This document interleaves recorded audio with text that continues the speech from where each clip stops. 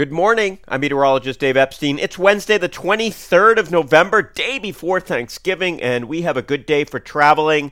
If you are heading out somewhere today, look for sunshine, temperatures up near 50 degrees. Now, the problem this time of the year, of course, is the fact that the angle of the sun is so low, and that creates solar glare. So if you're headed west on the Pike this afternoon, if you're actually headed south, you will have to contend with that.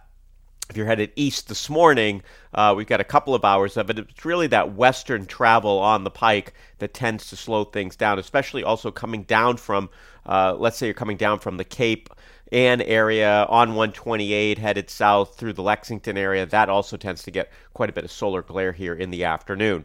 Clear tonight down into the upper 20s. Tomorrow, as I've been talking about, it will be cold in the morning, will be below freezing, but we get to the mid-40s. I think it's about 37, 38 degrees for most of those football games, turkey trots, things like that in the morning, so we'll be rising a little bit above the lows. Sun coming up before 7 o'clock still, but that's going to change here in about another 2 weeks or so.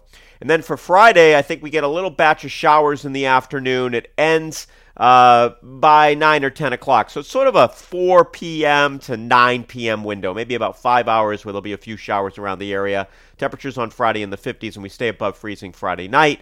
On Saturday, mostly sunny skies, great day, temperature up near 50. Sunday, more rain starts to move in here. I think it gets in pretty quickly in the morning, so if you've got some things to do, I'm going to try to get the gutters done Sunday morning. That's my project. Temperatures will be in the 50s, so fairly mild. And then Monday, back to the sunshine, up near 50. So we have two shots of a little bit of rain here. One Friday evening, another Sunday, mid-morning on through the afternoon before things clear out. And I don't see any snow or any big cold in sight, which is pretty good news for this time of the year, certainly. And I all hope you have a great day for today. And if you are traveling, be safe.